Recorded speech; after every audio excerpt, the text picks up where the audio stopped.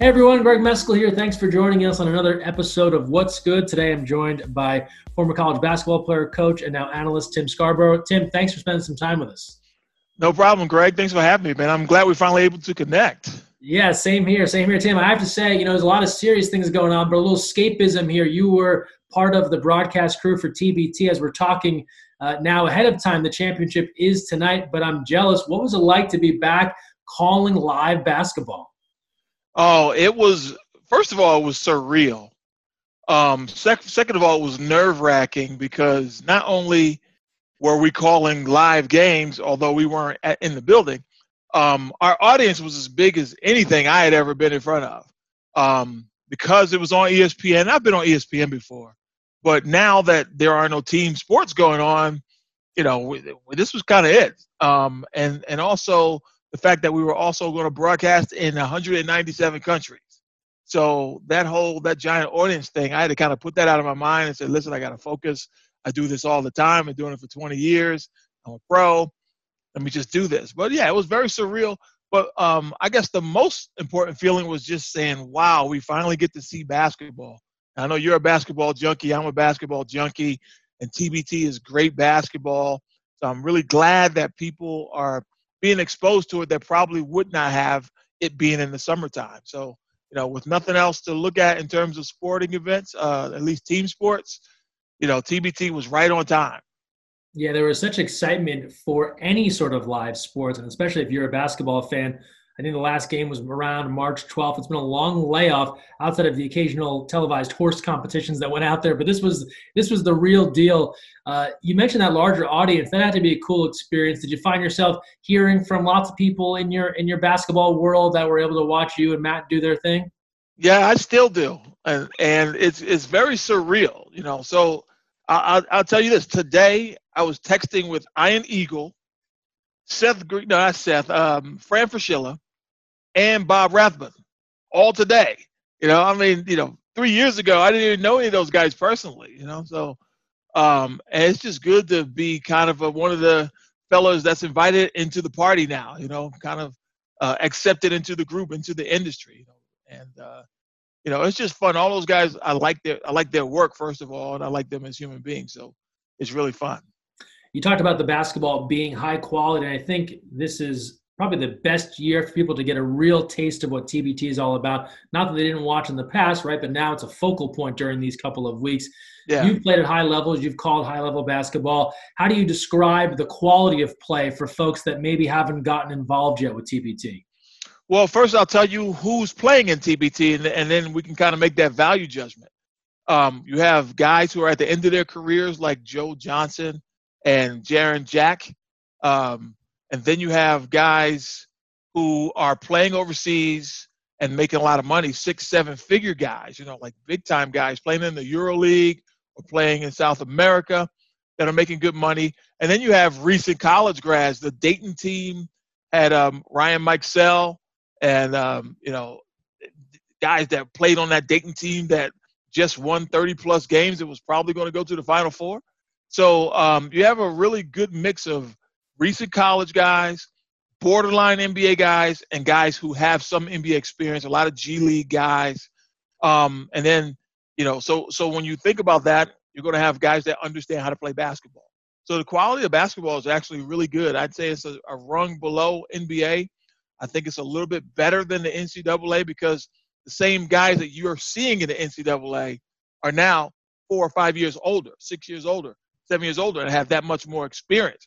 I know as a player myself, when I was 23, I was really good. When I was 26, I was almost unstoppable at times. I'd go to playgrounds, just dominate, or play, semi-pro ball in the D.C. area and average 28 points a game, playing against college guys, right? So it was just a different mindset when you're in that, that prime of your career. And the second thing about it, Greg, is it's kind of an audition, particularly this year because of the big audience, and the international audience. You got guys that are going to get major deals off of their performances in the last 8 to 10 days. And you're exactly right. You look on the TBT website, and it tells the story of guys that started there and then went and won NBA championships, had great opportunities in the NBA, went to go play overseas. And as you've alluded to, that professional basketball set up abroad, whether it's Europe, Asia, nothing to sneeze at. That's high quality basketball, guys that, to your point, are making a very comfortable living, guys that in some cases, right, stay there as opposed to trying to scratch out a G League spot because they're doing so well playing abroad. And this is a great chance for them to get some high level competition. I also love the college atmosphere of it, former teammates getting together. Maybe they played at the same time or they're a few years apart. How do you describe that camaraderie, guys coming back together that know each other so well and really like being around each other? Well, yeah, and there's really two types of TBT teams, Greg. You have your alumni teams, Power of the Paws, a Clemson team. Kentucky's had a team. Of course, Boeheim's Army out of Syracuse. The Illini have a team this year, House of Pain. Carmen's Crew from Ohio State. And some of those are your better teams in terms of being able to put a quality team in TBT. And that's really harder than you think, because you think about that Kentucky team, all their guys that graduate are in the NBA. So, their talent pool is great, but their TBT talent pool maybe is not, is a rung or two below that. So, they actually got knocked off by a team called D2 last year, Division II, literally guys who played Division II basketball. And they beat that Kentucky team by 15 points in Lexington, Kentucky, no less. So, the alumni teams are one. And then you have guys who are a collection of guys who play with each other in Europe or South America or Saudi Arabia or Egypt and some of those overseas teams, Overseas Elite being the best of those teams. Overseas Elite has won 4 of the first 6 TBT championships and won over $7 million. And the core of those guys have been together. Their roster's a little different now. We mentioned Joe Johnson. They picked him up. They lost Jerry Pargo. Eric McCollum is a huge TBT guy. With the last couple of years for them, he hasn't been able to play. He's C.J. McCollum's older brother from the Portland Trail Blazers. So the two types of teams, the question is, do you want to play with your buddies from college, or do you want to play with these guys who are now pros that you can depend on? And it just depends on the school. Some schools have been able to put together some pretty decent alumni teams. But again, it's a lot easier said than done. Depends on the timing. Who's playing overseas? Can they get back over here in time? It's one thing to put your roster down on paper. It's a whole other thing to get those exact guys to the gym. So the GM job is probably the hardest job in TBT. And as you mentioned, it's different than just the casual summer league. I grew up with the Jersey Shore Basketball League down in Belmar, New Jersey, and there wasn't $1 million on the line for that, even though you got some big time guys to show up. The other great thing about TBT, the ending. And so NBA fans saw this in the All-Star game for the first time this year. I thought it made that fourth quarter the best fourth quarter I've ever seen in an NBA All-Star game, this Elam ending where it's a point to get to as opposed to a clock ending. What do you enjoy about that from a broadcaster point of view and also from someone who played basketball? Oh, as a basketball purist, let me just say I called the very first Elam ending games in Philadelphia, where I'm from. I don't live there anymore. But it was a jamboree, so it was a play-in tournament to get into the TBT. 16 teams. They played the top 4 teams that won that weekend, get their advance to fill out the complete the 64-team bracket. So they introduced it during that jamboree, and they kind of sprung it on those teams at the last minute. Because when I would talk to the coaches or GMs to find out about their team, I would always ask them, "What do you think about the Elam ending?" They go, "What?" I said, "Yeah, the game's going to end differently. They're going to turn off the clock, and they're going to put a target score up based on who has the lead." And they're going to add, at the time, 7 points. And it's a pickup game. The first team to that score wins the game. And they would go, yeah, okay, maybe I need to develop a strategy around that. Okay, so the following year, and ever since, every subsequent year, they've decided that the Elam ending was going to be what TBT is all about. And TBT has been innovative from day one, right down to the bracket celebration that you now see in the NCAA. You see teams moving their bracket, their team over to the next round. TBT was doing that since day one. And they stole the giant bracket from the Karate Kid, and they made it look replicated. It looks exactly like the Karate Kid movie, if you haven't seen that. And so that celebration is something they do, and the Elam ending is something that sets TBT apart. But I love the Elam ending. Nick Elam is the guy who developed it. He's a guy out of Ohio, works at Dayton. He's a member of Mensa, and he's a really, really smart guy. And he developed it, Greg, because He was tired of seeing games devolve at the end. We all are in basketball. At the end of the game, if there's a team with a more than 5 or 6 point lead, what happens? The team trailing starts fouling. The team leading starts stalling, and they stop running their offense. They try to get a shot late in the shot clock. They'll either get fouled or they'll take a bad shot. And then the other team is desperate because they're running down quickly trying to score. Then they score, and they call timeout, and the game gets really disjointed, right? So Nick did a whole bunch of research, a ton, 10 years worth, in fact. And he discovered that even with fouling, and I don't have the exact numbers, but it's well over 90% of the time, the team trailing by 5 or more with 2 minutes to go still loses the game. And in the pros, it's even worse. It's almost 97% of the teams who are leading with 5 minutes to go. Maybe the pros is more like 3 minutes or 2 minutes. But the point is, most of the time, 9 out of 10, you're going to lose the game fouling anyway. So fouling doesn't even work, and it just mars up the game. So why not do the Elam ending scenario? And you're right. I mean, that All-Star game was special. You know, Kyle Lowry was out there taking charges in the Elam ending scenario. You know, and the most important thing I think about Elam ending is every game ends on a made bucket. I mean, how cool is that? A walk-off three, a walk-off dunk. We've seen them all. Walk-off free throws. I was thinking about the opening weekend, and you were there watching these games and calling some of them as well. But you look back on the TBT Twitter account, you can see one of the highlights was a breakaway dunk to win it, right? C.J. Harris score. Yeah, exactly right. Now, the other thing that I think a lot of people are curious about, being one of the first live sports back, and we're now in the midst of NBA waiting to get started.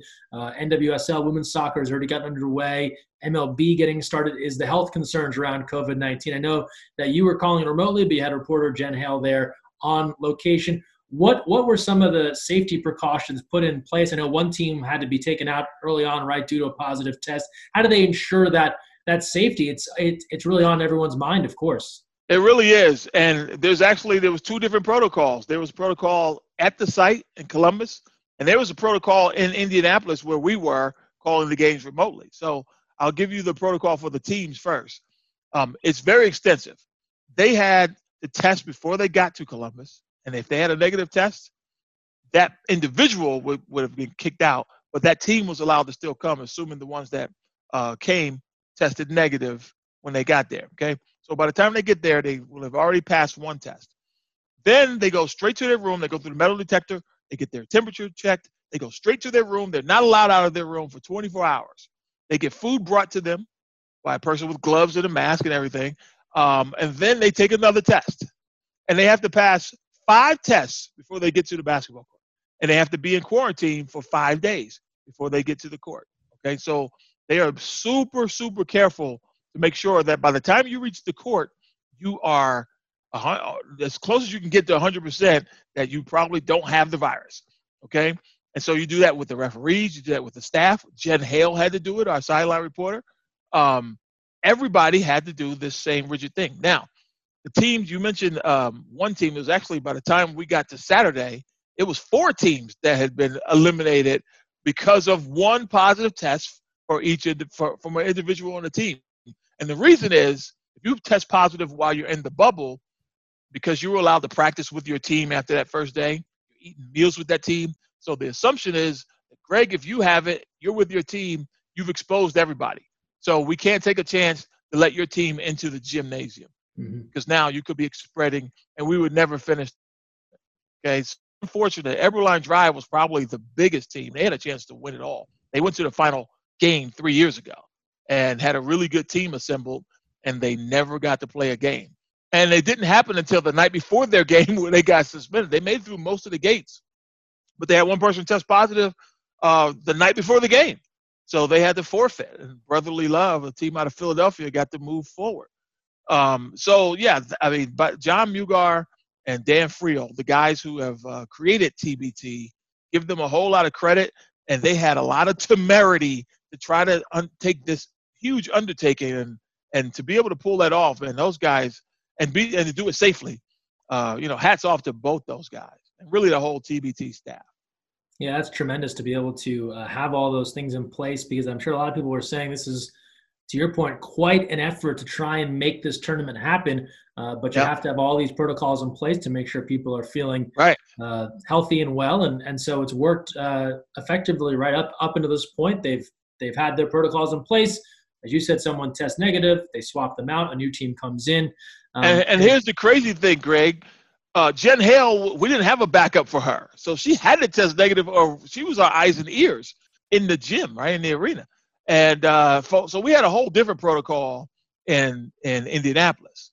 We had I never saw our producers, directors, or any guys like that. They were on a separate floor in the building. They had a separate entrance. I don't even know where their entrance was. The talent had to go through we called it the gold area. We walked through one at a time. We had to set our bags down and do the temperature check.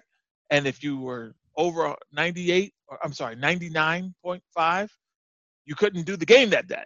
So, but we had backups for each other. You know, Fran Fraschilla was there, Dan Dockett, Seth Greenberg, and myself were the 4 analysts, and then Chris Vosters, Bob Rathbun, a longtime play-by-play guy for the Atlanta Hawks, and of course Matt Martucci, your good friend actually, and my partner.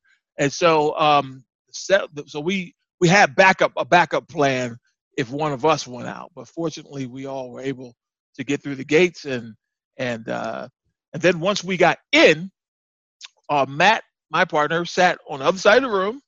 I couldn't go in his area. He couldn't come in mine.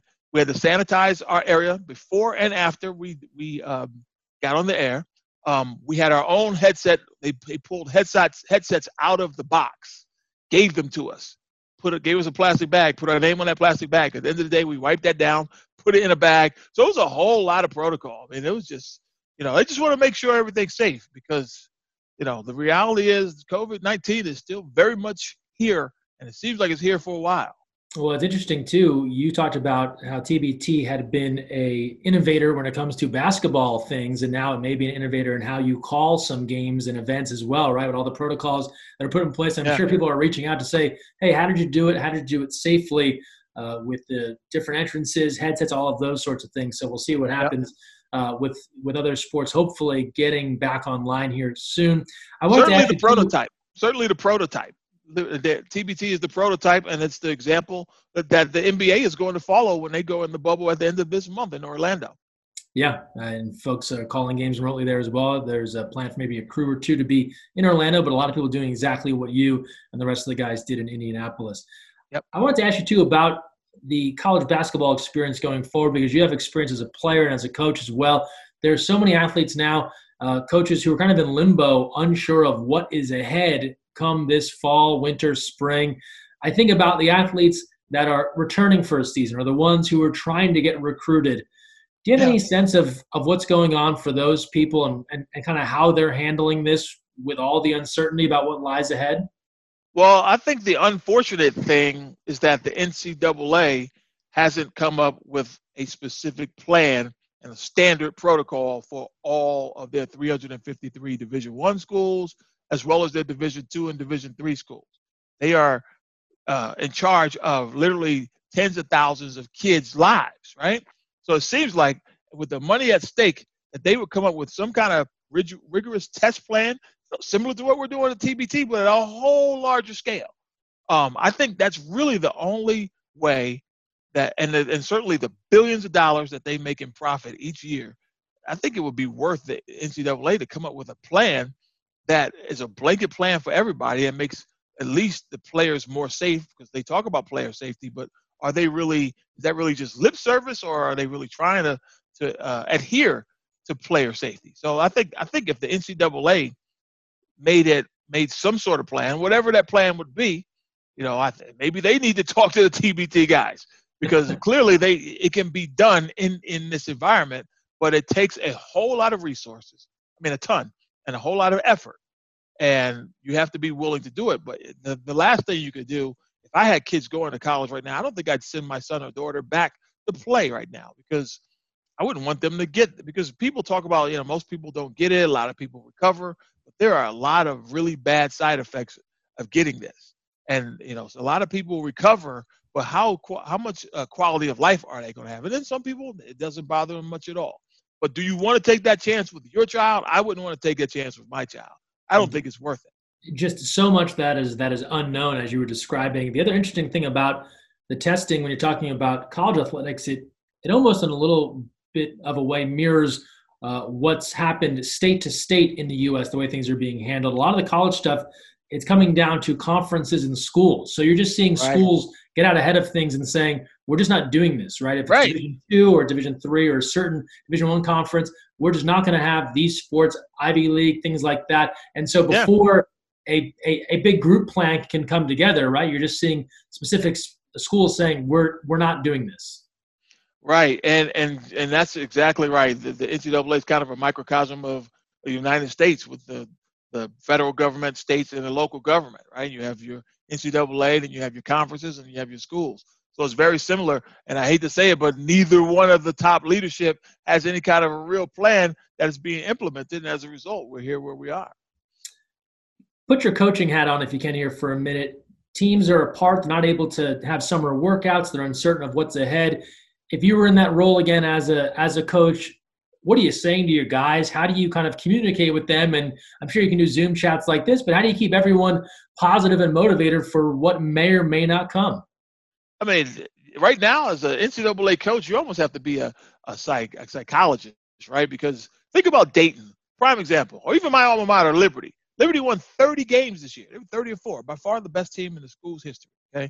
Coming off of a NCAA win last year, okay? Dayton was number 3 in the nation as a mid-major. Dayton had Obi Toppin, who was the top player in the country. He ended up sweeping the Player of the Year awards, okay? Anthony Grant, their head coach, swept the Coach of the Year awards, okay? So you have a team that never got to complete their destiny, right? Liberty, Dayton, so many others, East Tennessee State, I could go on. So many good teams, right? So now you have to say, hey, guys, we worked hard. We got all this way. We're about to go on a national stage and show everybody what we could do. But COVID, can't do it. Okay, so now you have to kind of lick that wound. And then for some schools who didn't have good seasons, maybe it's a good chance to reset. But for those teams who were, really progressing, that's got to be a real blow. So now you got seniors who literally never got to play their last game, so to speak. So those guys are gone. So you got to hit the reset button. Now you're bringing in new kids. And when you bring in those new kids, you got to start talking about safety again. I mean, it's a nightmare. I wouldn't want to be a Division I coach, other than the money they make now, because it's a little bit more than what I made when I was coaching back in the 90s. Well, Tim mentioned his days at Liberty. If you're looking for a little basketball fix, I found it earlier today. Get over to YouTube. There's a good 2-minute mix of Tim out on the fast break, throwing it down, a little Tone Loc in the background. Oh, can you see my picture? See that behind me? There you go. Yeah. That's the dunk. That's on YouTube. There you go. Get over to YouTube and check it out. Tim, this has been great. As we kind of wind these interviews down here on What's Good, we ask the same 3 questions to everyone about things you've done for yourself, for others, and then kind of what's brought a smile to your face. So I'll start first. What's something you've done for yourself lately during this pandemic COVID time? Something for myself, I would say, I don't know. It's not a lot I've done really, because nothing to do other than order things online. I think I've ordered myself a few things on Amazon. So yeah, I'd say just ordering little things on Amazon here and there. Yeah. All right. And then what's something you've done for someone else? Something I've done for someone else? Well, I'm doing it right now for my family. I'm actually quarantining. I'm in my house, but I have access to our guest suite and I have access to my office, and both those have bathrooms. And I cannot go anywhere else except for in transit from one is on the first floor, one is on the second. But other than that, which is why I have the Zoom background, and that's usually where I would be in real life in my house. But I'm not allowed in that area right now. So I'd say, trying to protect my family from COVID. I was out for 5 days. So I say I'm doing that for them. How challenging has that been to be in the house but not be with them? I work from home as well, so I'm in my office a lot. But after the office time is when it gets really challenging, because especially my son, he's 6, and he always wants to come and sit with me and hang out and watch sports and talk. And that's been the hardest part, I think. And then lastly, maybe on a more positive note, maybe it's been FaceTiming with those guys while they're in the same place. But what's something that's made you smile and made you laugh lately? Oh, maybe smile is when I saw that red light come on and say, you are on live TV on ESPN. And by the way, 197 countries, and probably every TV executive in America is watching. So that had to make me smile a little bit. After it made me nervous, then it made me smile.